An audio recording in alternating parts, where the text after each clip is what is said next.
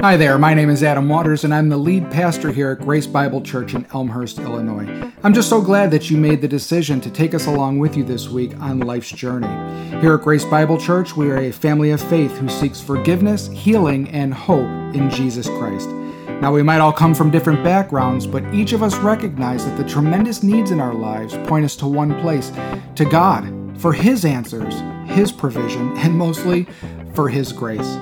I hope the following program gives you a new perspective on who God is, who you are, and how you too might find forgiveness, healing, and hope in our Lord Jesus.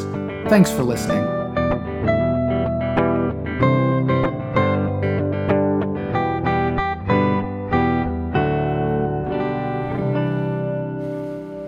So we're at the start of another busy school year. I don't know how many posts on Facebook that I saw that basically were summed up by a parent in this: yes.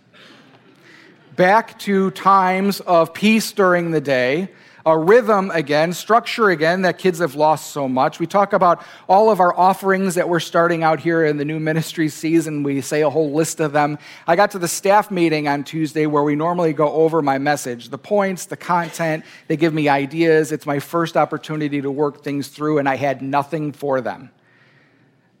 Why, do you ask? Because I was so busy the previous week that I couldn't prepare the way that I hoped to have prepared for that day. And what's funny is we're talking about rest. It was just emblematic of the very nature of the world we live in. We're constantly moving. We're constantly doing something. If we're not, we're thinking something. We're constantly trying to do more, fit more in. There's something that I've heard once, schedule righteousness. It's the sense of someone being able to say that I'm okay and things are okay with me and my world because I'm so busy, because I'm so productive. There have been times I've held my own phone up. I said, look at all of these things I have to get done, and somehow, in some subtle way, recognize there was a pride there. We are overburdened with unnecessary things that we tell ourselves we must do in order to ensure that our lives, the lives of our children, the lives of our world are unhindered by anything that could even closely relate to suffering or inconvenience. So we work harder to afford a life that can deliver the security and joy that this world says it has to offer, but in the end will always deliver something else in return. Usually distraction, fatigue, certainly not joy. This is why God has placed regular Sabbath rest into the very fabric of our creation. It's a gift to us. We're overworked, and every survey and statistic could say, I could list them, but they all say the same thing. We're doing too much and for the wrong reasons. So this morning, we're going to do a sweep through Scripture, starting in Genesis 1 for the first half or so of the message. We're going to see how God has used the idea of Sabbath rest in all of the places, starting with Genesis. So, if you have your Bibles, open with me to Genesis 2. Like always, if you don't have them, it's okay. We have it up here on the screen, but you should bring your Bible.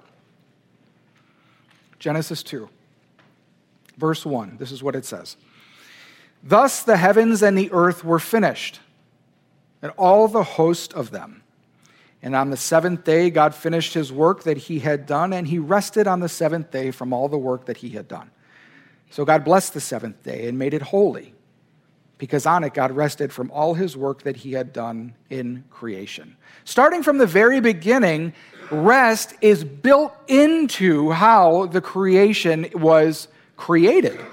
It is one of the fundamental principles of how God worked when he created the universe. The very word Shabbat, or Sabbath, is where we get it in the English, but Shabbat in the Hebrew means to cease from one's labors. So it says that God Sabbathed from all of his works. Why?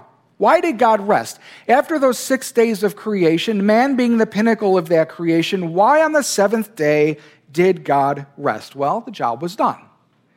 We see from the very beginning, God creates the heavens and the earth. He starts with a large palette. And as each day progresses through, he gets more narrow and more narrow, building a time and a place that he can fellowship with his creation, where he can celebrate and they can celebrate him. A temple of sorts, a garden temple. That kind of sounds pretty cool. That's where I want to live, and that's where we are promised to live one day in glory. God created everything for us to be with us. There's something special in that, something amazing in that. God blesses the seventh day and declares it holy. He declares his favor and flourishment upon it. Very interesting. This is the first time that God declares anything holy. For all the times throughout the scripture that God says, you shall be holy for I am holy, or this thing shall be holy and this thing shall be for common use, the very first thing he declares is time, a special time set aside unto him, the seventh day. As we move along through the scripture after the Exodus and the Jews are taken out of Egypt from their slavery, we read in Exodus 16, verse 23, this: tomorrow is a day of solemn rest, a holy Sabbath to the Lord. Bake what you will bake and boil what you will boil, and all that is left over lay aside to be kept till the morning. So they laid it aside till the morning, as Moses commanded them, and it did not stink, and there were no worms in it. What does that mean? This means that there were something called manna that came from heaven, a flake-like substance that fell without the Jews having to do anything, God providing bread from heaven and sustenance in their time throughout the wilderness. On the sixth day, they were to gather enough for both the sixth day and the seventh day. So a double portion. And if they did, and they didn't work, that portion would last through the seventh day. But if they tried to go out and get it, it would fester and stink and rot. So moving on, verse 25. Moses said, eat it today, for today is a Sabbath to the Lord. Today you will not find it in the field. 6 days you shall gather it, that is the manna. But on the seventh day, which is a Sabbath, there will be none. On the seventh day, some of the people went out to gather, but they found none. And the Lord said to Moses, how long will you refuse to keep my commandments and laws? See, the Lord has given you the Sabbath. Therefore, on the sixth day, he gives you bread for 2 days. Remain each of you in his place, and let no one go out of his place on the seventh day. So the people rested on the seventh day. God commanded a day of rest, or a day of Shabbat, to his people immediately after the Exodus. Just as God had made creation as a place to fellowship, to interact, to be worshiped by us, to love and be loved by us. As God pulls the Jews out of Egypt in the Exodus, he's doing the same thing. He's pulling a people out and creating a time and a space, a holy time, in a holy space where he can interact with his people. This is the point of the tabernacle, the location of God's fellowship with man. Almost a repeat of the garden temple. He provided manna, bread from heaven, so they should have to do nothing. A double portion on day 6, so that on the seventh day, they could rest and spend it with him. Refusal of this command led to putrefaction of the blessing. God reinforces to his people that he has given them the Sabbath, so they should take advantage of it. Moving on. God codifies his commandments into the written law through Moses at Mount Sinai just after this time in Exodus 20. And this is where we really understand the Sabbath is the part of the commandments. We hear it. It says, listen, verse 8, remember the Sabbath day to keep it holy. 6 days you shall labor and do all your work, but the seventh day is a Sabbath to the Lord your God. On it you shall do no work, you or your son or your daughter, your male servant or your female servant, or your livestock, or the sojourner that is within your gates. For in 6 days the Lord made heaven and earth, the sea and all that is in them, and rested on the seventh day. Therefore, the Lord blessed the Sabbath day and made it holy. The command is to remember. The word is zachar. It means pay attention to. It means do not forget. It means keep your eyes focused on this truth, this command. Because we will, won't we? The command is tied back to creation. You were made for fellowship with God. You were made for a time that was set aside as holy and special unto him. For Jews, Shabbat is what they call it. Shabbat is a sign of God's covenant with them given at Sinai. The Jewish Sabbath begins at Friday on sunset. It ends Saturday on sunset. It's actually Friday when the first star can be seen until Saturday when the first star can be seen. So you can imagine that Saturday nights in Tel Aviv are popping because they just got off of 7 days of doing nothing. It's actually pretty interesting. In a lot of places, there's a Jewish elevator and a Gentile elevator. You get into that elevator on Sabbath, the Jewish elevator is going to stop at every floor lest they have to press a button and kindle a fire.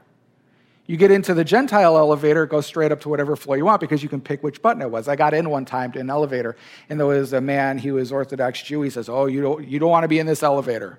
And I thought at first it was like, why? Because I'm a Gentile? It's like, I don't. He's like, no, you're going to be here forever. I have to stand here until the 25th floor. You should get out and go this one over here. I said, I appreciate that. For us, and we'll learn more about this as we go through the message, Sabbath for us, or Shabbat for us, is now found in Christ. That we are not held to the same standard according to this as the Jews continue to be or hold themselves to today. The idea of Sabbath as a commandment has been absorbed by Jesus Christ. We'll talk more a little bit about that. So the Sabbath is given to the Jewish people in the Mosaic Law. They're also given prophets who are called to call people back to faithfulness to that Jewish law. As you read the prophets, that's what they're doing. They're either saying, stop disobeying the covenant, they're saying, return to the covenant, and if you don't, something bad's going to happen, or they're saying, something bad has just happened, God has punished us, is disciplining us, but there's going to be a day when everything is restored again. In the book of Amos, one of the first prophets, first one of the written prophets at least, both kingdoms were experiencing great prosperity. Businesses were flourishing, land was flourishing, everything was going great. But people were not living their lives with the eyes of their heart turned unto the Lord.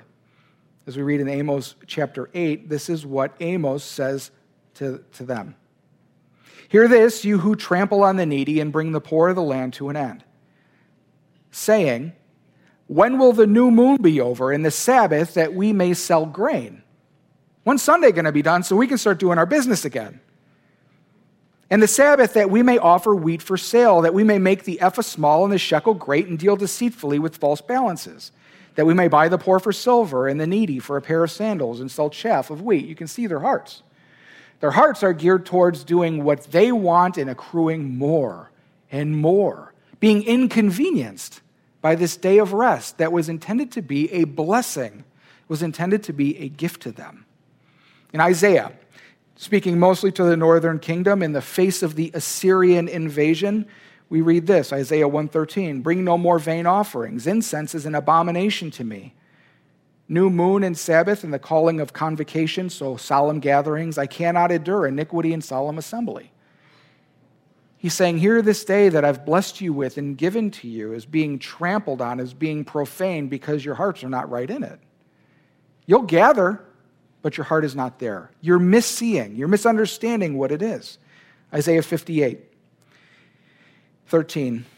If you turn back your foot from the Sabbath, from doing your pleasure, that word there can actually mean business, and that's probably what it means here. This is the ESV. I'm not sure how yours is translated. Your business on my holy day, and call the Sabbath a delight and the holy day of the Lord honorable. If you honor it, that is the Sabbath, not going your own ways, seeking your own business or talking idly, then you shall take delight in the Lord. And I will make you ride on the heights of the earth. I will feed you with the heritage of Jacob your father, and the mouth of the Lord has spoken. There's a blessing here.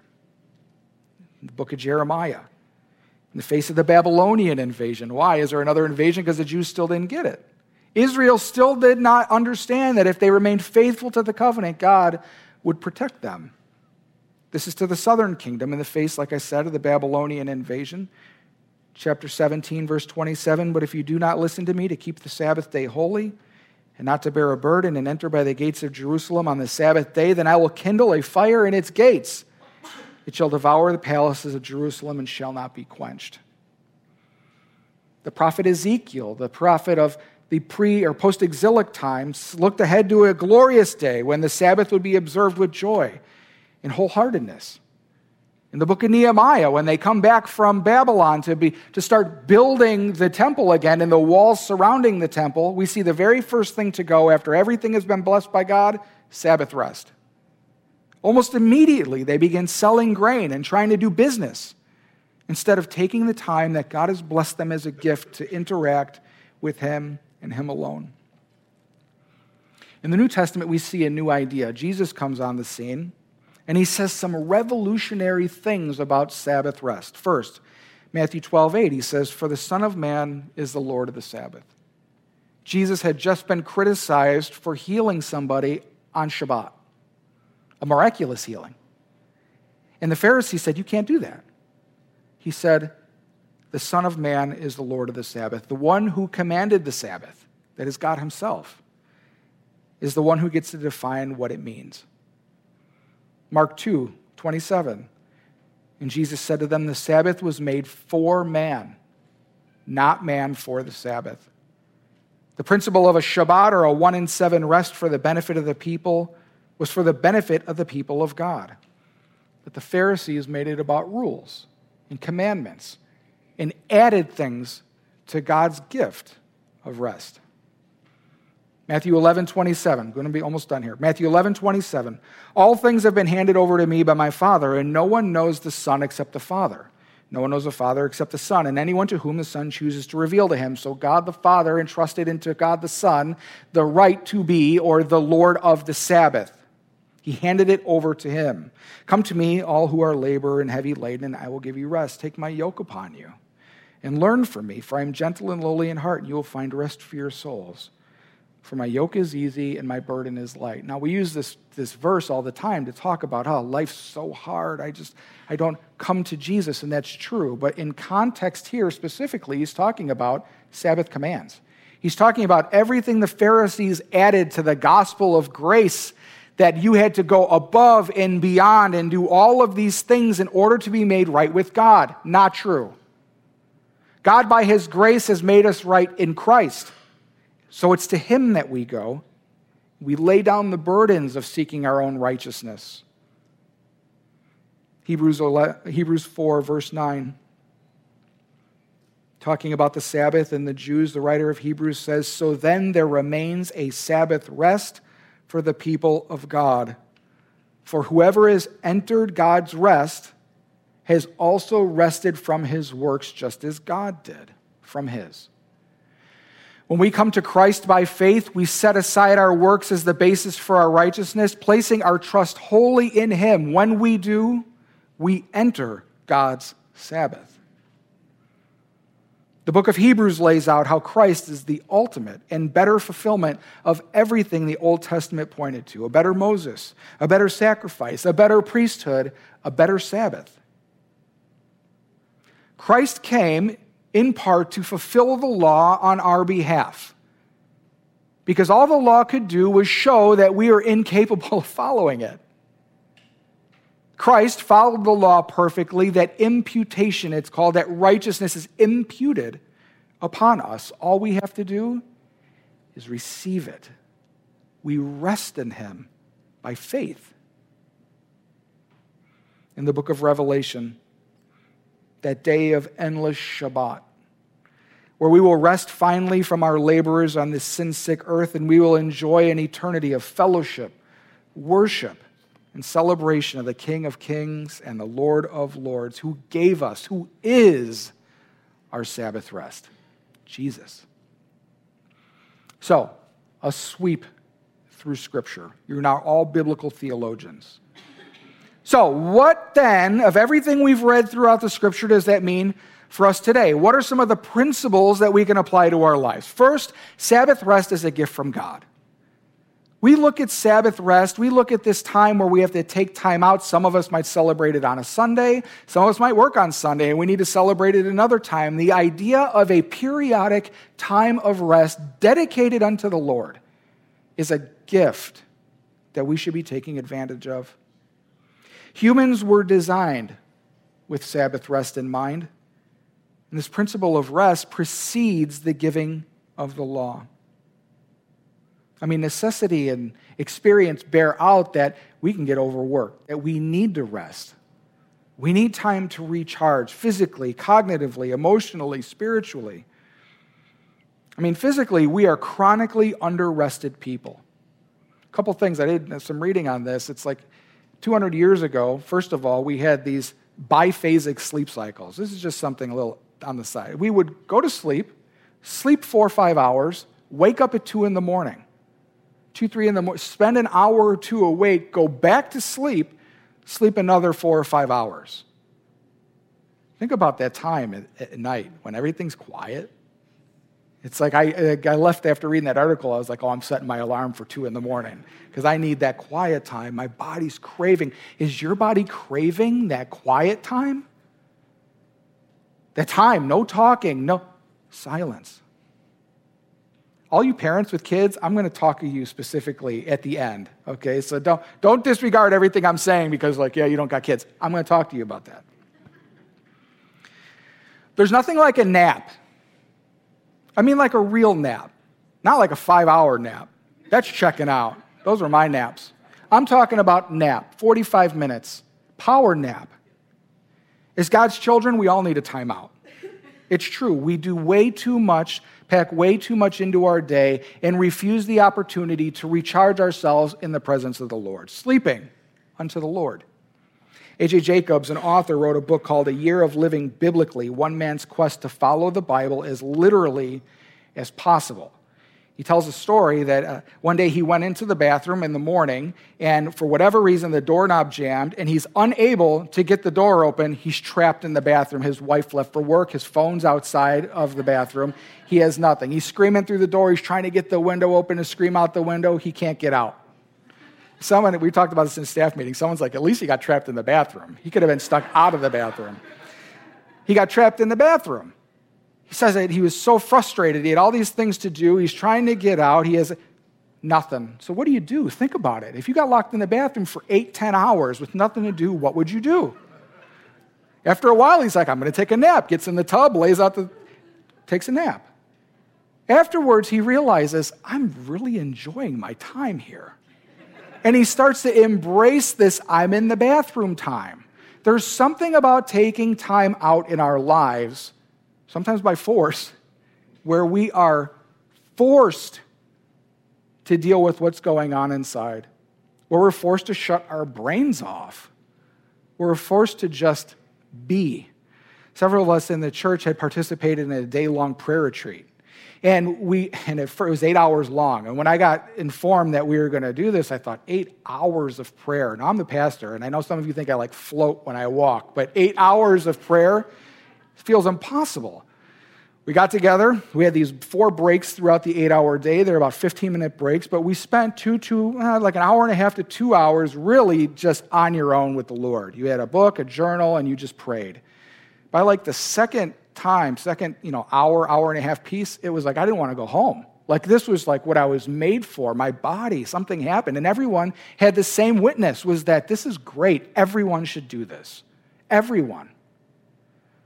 The ability to time out, the ability to reset physically is something that is so important for us that we neglect, and we run harder, drink more coffee, have more caffeine, do whatever we can to go.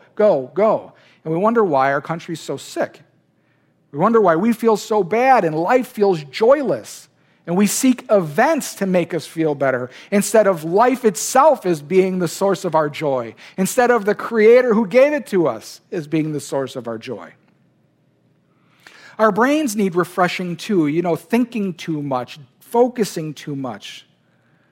We live in a world of innumerable distractions. Keeping our eyes focused, resetting our brains, and allowing ourselves time to just think, or not, to refresh. We could all use some emotional recentering. Often we're still feeling the emotion from the previous event, and we're building how we react to this next event based off of emotions of the previous event. We never have time to come back to where we need to be, that equilibrium before God. Or worse, we work to distract ourselves from our emotions and the thoughts and traumas that underlie them. We push harder, work faster. Sitting still forces us to sit before God and to ask ourselves, why am I feeling this way? We don't do it enough. And undoubtedly, Sabbath rest is a gift for spiritual restoration. The Sabbath teaches us to rely on God. We try to make everything right. We try to wring every little bit out of life, and it bleeds into the day that we were intended to be with God, to celebrate family, to rest. Instead, we're preparing for the next week, meal planning for the next 7 days, doing all of these things that encroach upon that time. It reorders our priorities and roots out idolatry. Why is this so important to me that I'm willing to place it in a time that I feel God is calling me to spend with Him, yet I fill it with these things? What do those things say? You know, work existed before the fall. When God created man, He gave them the mission to work, tend the garden, to take dominion over the creation that was made. That sounds like work. But as Tim Keller has pointed out, the meaning of work changes for us. Work in and of itself is not a bad thing. We're blessed with work by God Himself, but finding our righteousness, our identity in that work, creating our own garden, we end up evicting God. Looking at the work that we have in the garden as the source of our identity, and then do whatever we can to fight to keep it. A time of Sabbath rest before the Lord allows us to refocus our minds on Christ, where our true identity lies. Because Christ died for us and saved us and blesses us with His Spirit and walks with us and sanctifies us, grows us in holiness, all those other things don't matter. The myriad of objects that we place our faith into, the aspects of our life that we invest with value that really doesn't exist, distract us from the one that matters. Christ, the one from whom all the other aspects of our life take their direction. The principle of Sabbath is so important. The idea of rest as being a gift is so important that it's even part of the agricultural, economic, and social spheres of the world and of particularly ancient Israel.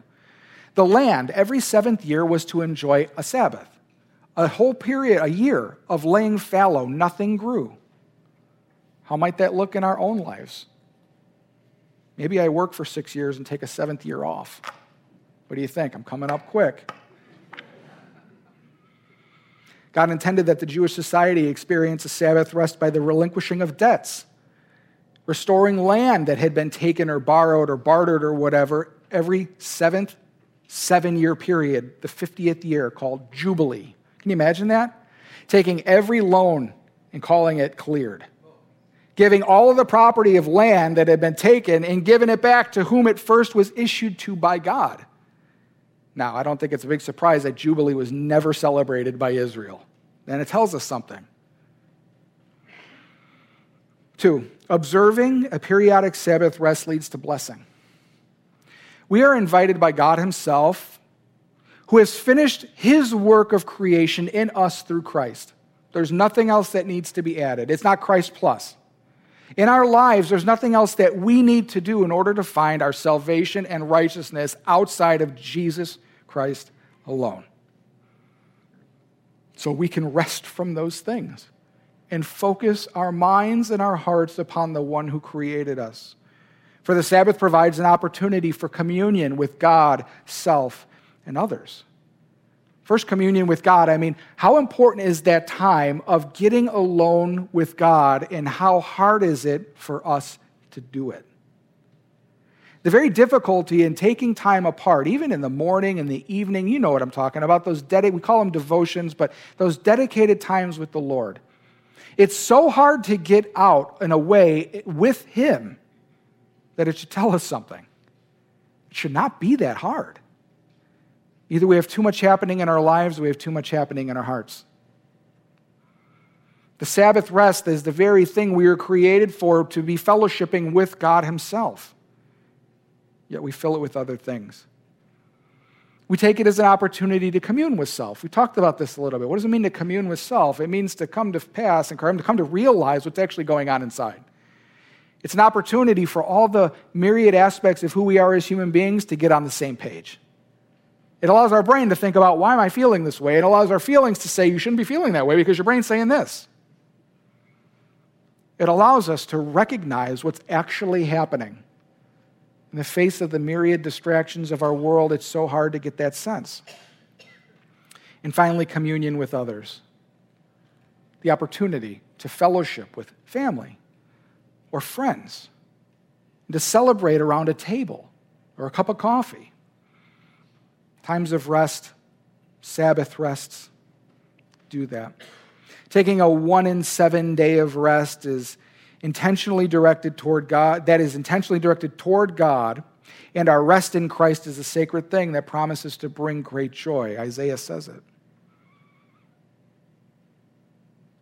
And I believe, and the Bible seems to bear out, that our observance of a Sabbath rest as a demonstration of our trust in Christ will lead to greater productivity where it matters. Remember, gathering double on the 6th day provided enough for the 7th.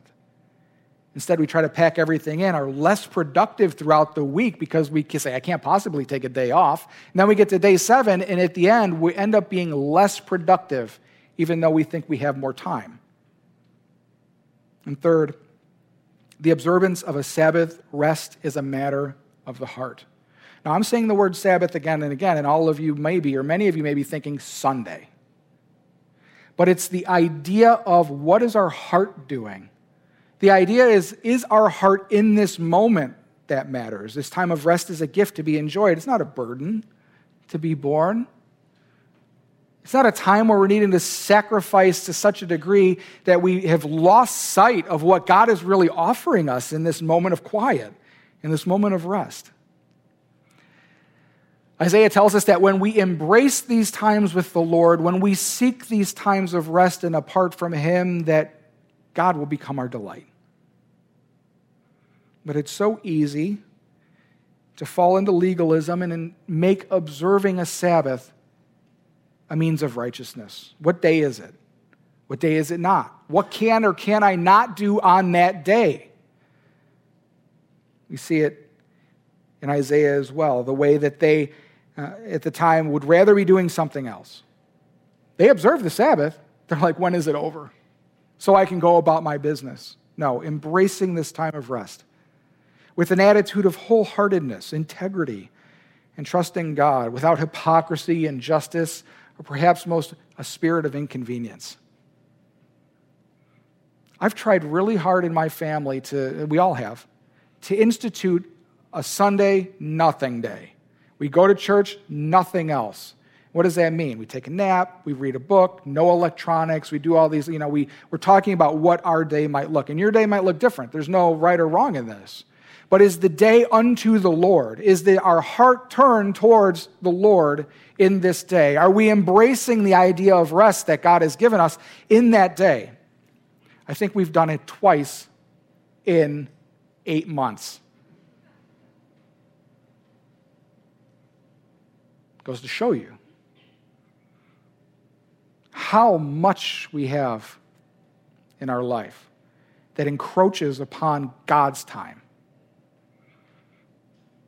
Now, maybe Sunday is a work day for me. I don't know. That's always a weird thing for pastors. But I know this, on the 2 days that we were able to celebrate what we were hoping would be a true Sabbath rest, at the end of the day, we felt different. Something happened. We went to bed. We slept great. You would think we wouldn't be tired. We rested all day. No. God blessed us in our sleep. We had conversations we had never had. We read the Bible together as a family and just kept going and going. This is fun. Don't you want to keep doing this? Yes, we had a family game night. We cooked together and then ate a meal together. We used this book. I'm going to talk about it here. We used a book to almost do like a family liturgy together to try to create a tradition, something. A time with the Lord that centers, that marks each week and our time with Him, redirecting our eyes. Determining what a Sabbath rest looks like for you is a matter between you and God. There's a book called Sacred Rhythms by Ruth Haley Barton that has a chapter. It's a great book, but there's a chapter specifically geared towards Sabbath. What does it look like to create a Sabbath day for you and your family? So what that might look like. What might that look like? Some ideas for celebrating a Sabbath rest. Give you a little room to work. First, we take time to worship. If it's a Sunday, come to church. All of you guys get gold stars. All of you who are watching on live stream, you get a gold star too. Come to church. Celebrating Christ and enjoying others is what this day was made for. It's a time of outpouring and recognizing what God has done in our life. Worshiping Him, doing the very thing that we are created to do. 2, spend some time alone. A time of solitude, reflection, personal worship maybe. If your parents, take turns with the kids. Let mom have an hour in the bathroom, dad have an hour in the bathroom. Mom, dad, leave your phone out of the bathroom. Having time where you're just sitting and doing nothing else.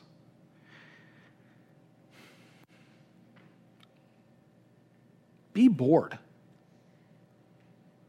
Get bored before God. God wants to do something in your heart.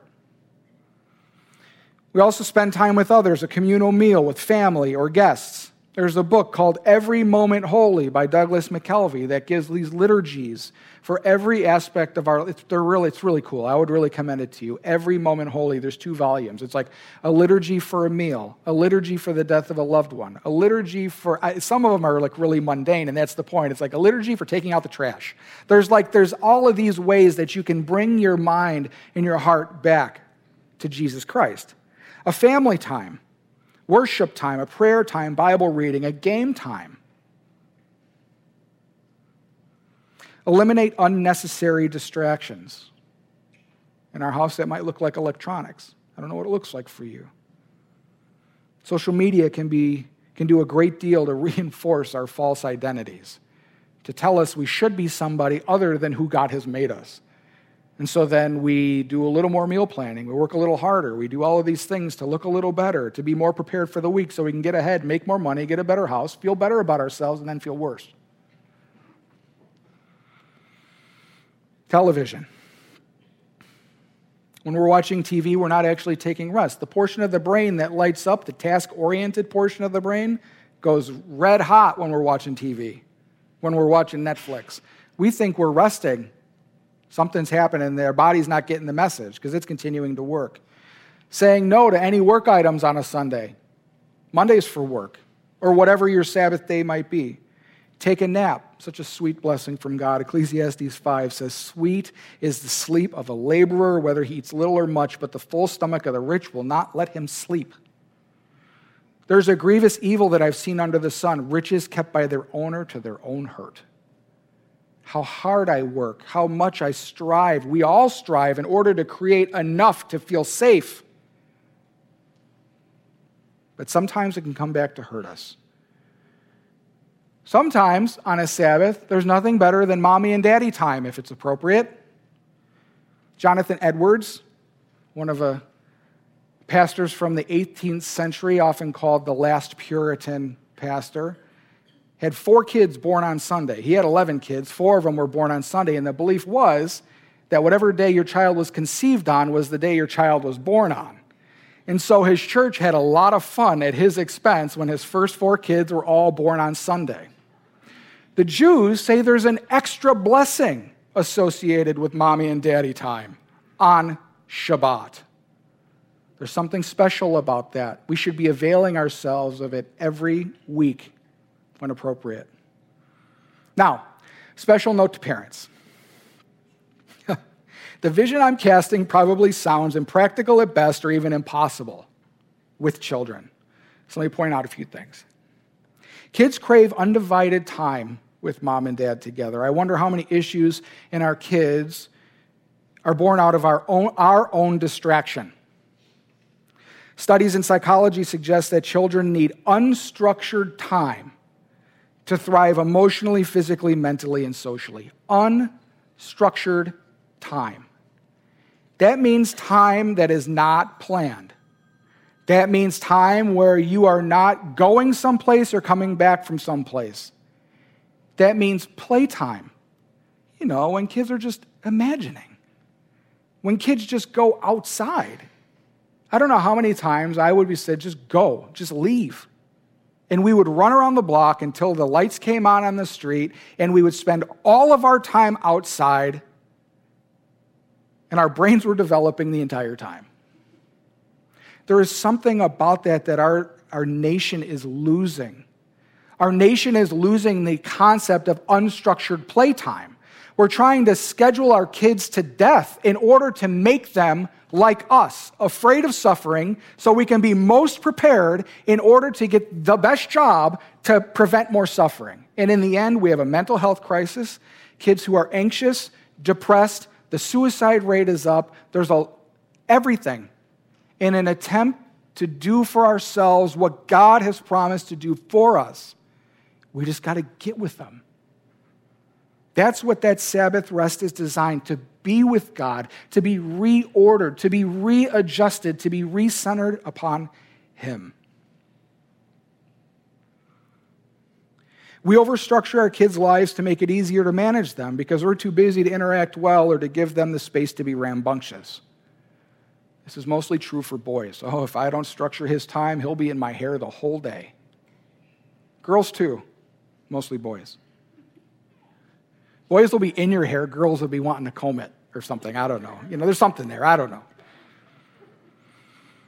Playing with our kids, letting them take the lead, and devoting time to just being with them is a beautiful and necessary activity all the time, but especially during these times where everything is checked out. We are at a time of rest in our family. When was the last time you got on the ground and played with your kids, Dad?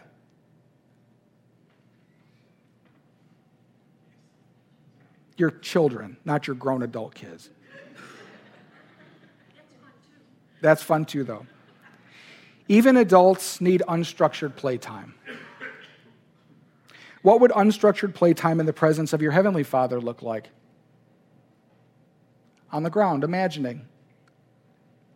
Creating a new song. I often think about kids when they do that little babble song where they create a song that doesn't make any sense and it's just la la la. I wonder if that's what God had in mind, said, sing unto the Lord a new song. What is the outpouring of our heart with our Father in our unstructured time where it's just us and Him playing? Think about that.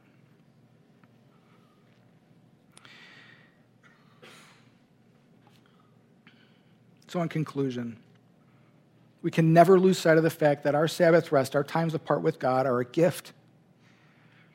Observing a periodic Sabbath, times out with the Lord, will lead to blessing if we place our trust and have the right heart. And that's finally the observance of a Sabbath rest as a matter of the heart. Now, what God is asking you to do today is not easy. There will be sacrifices that you have to make, I am certain. That is the Christian life. It's a life of sacrifice unto the Lord because of the great sacrifice that was made for us. It requires trust and effort to find our identity in Christ alone and nothing else which demands our attention. But God is inviting you to something better. It'll be worth it. God is saying, put that down, which is, this is better. No matter how we think, no matter how it might turn out, God wants you with Him. Find the time. Take the time. Embrace the time. And enjoy the time. Let's pray.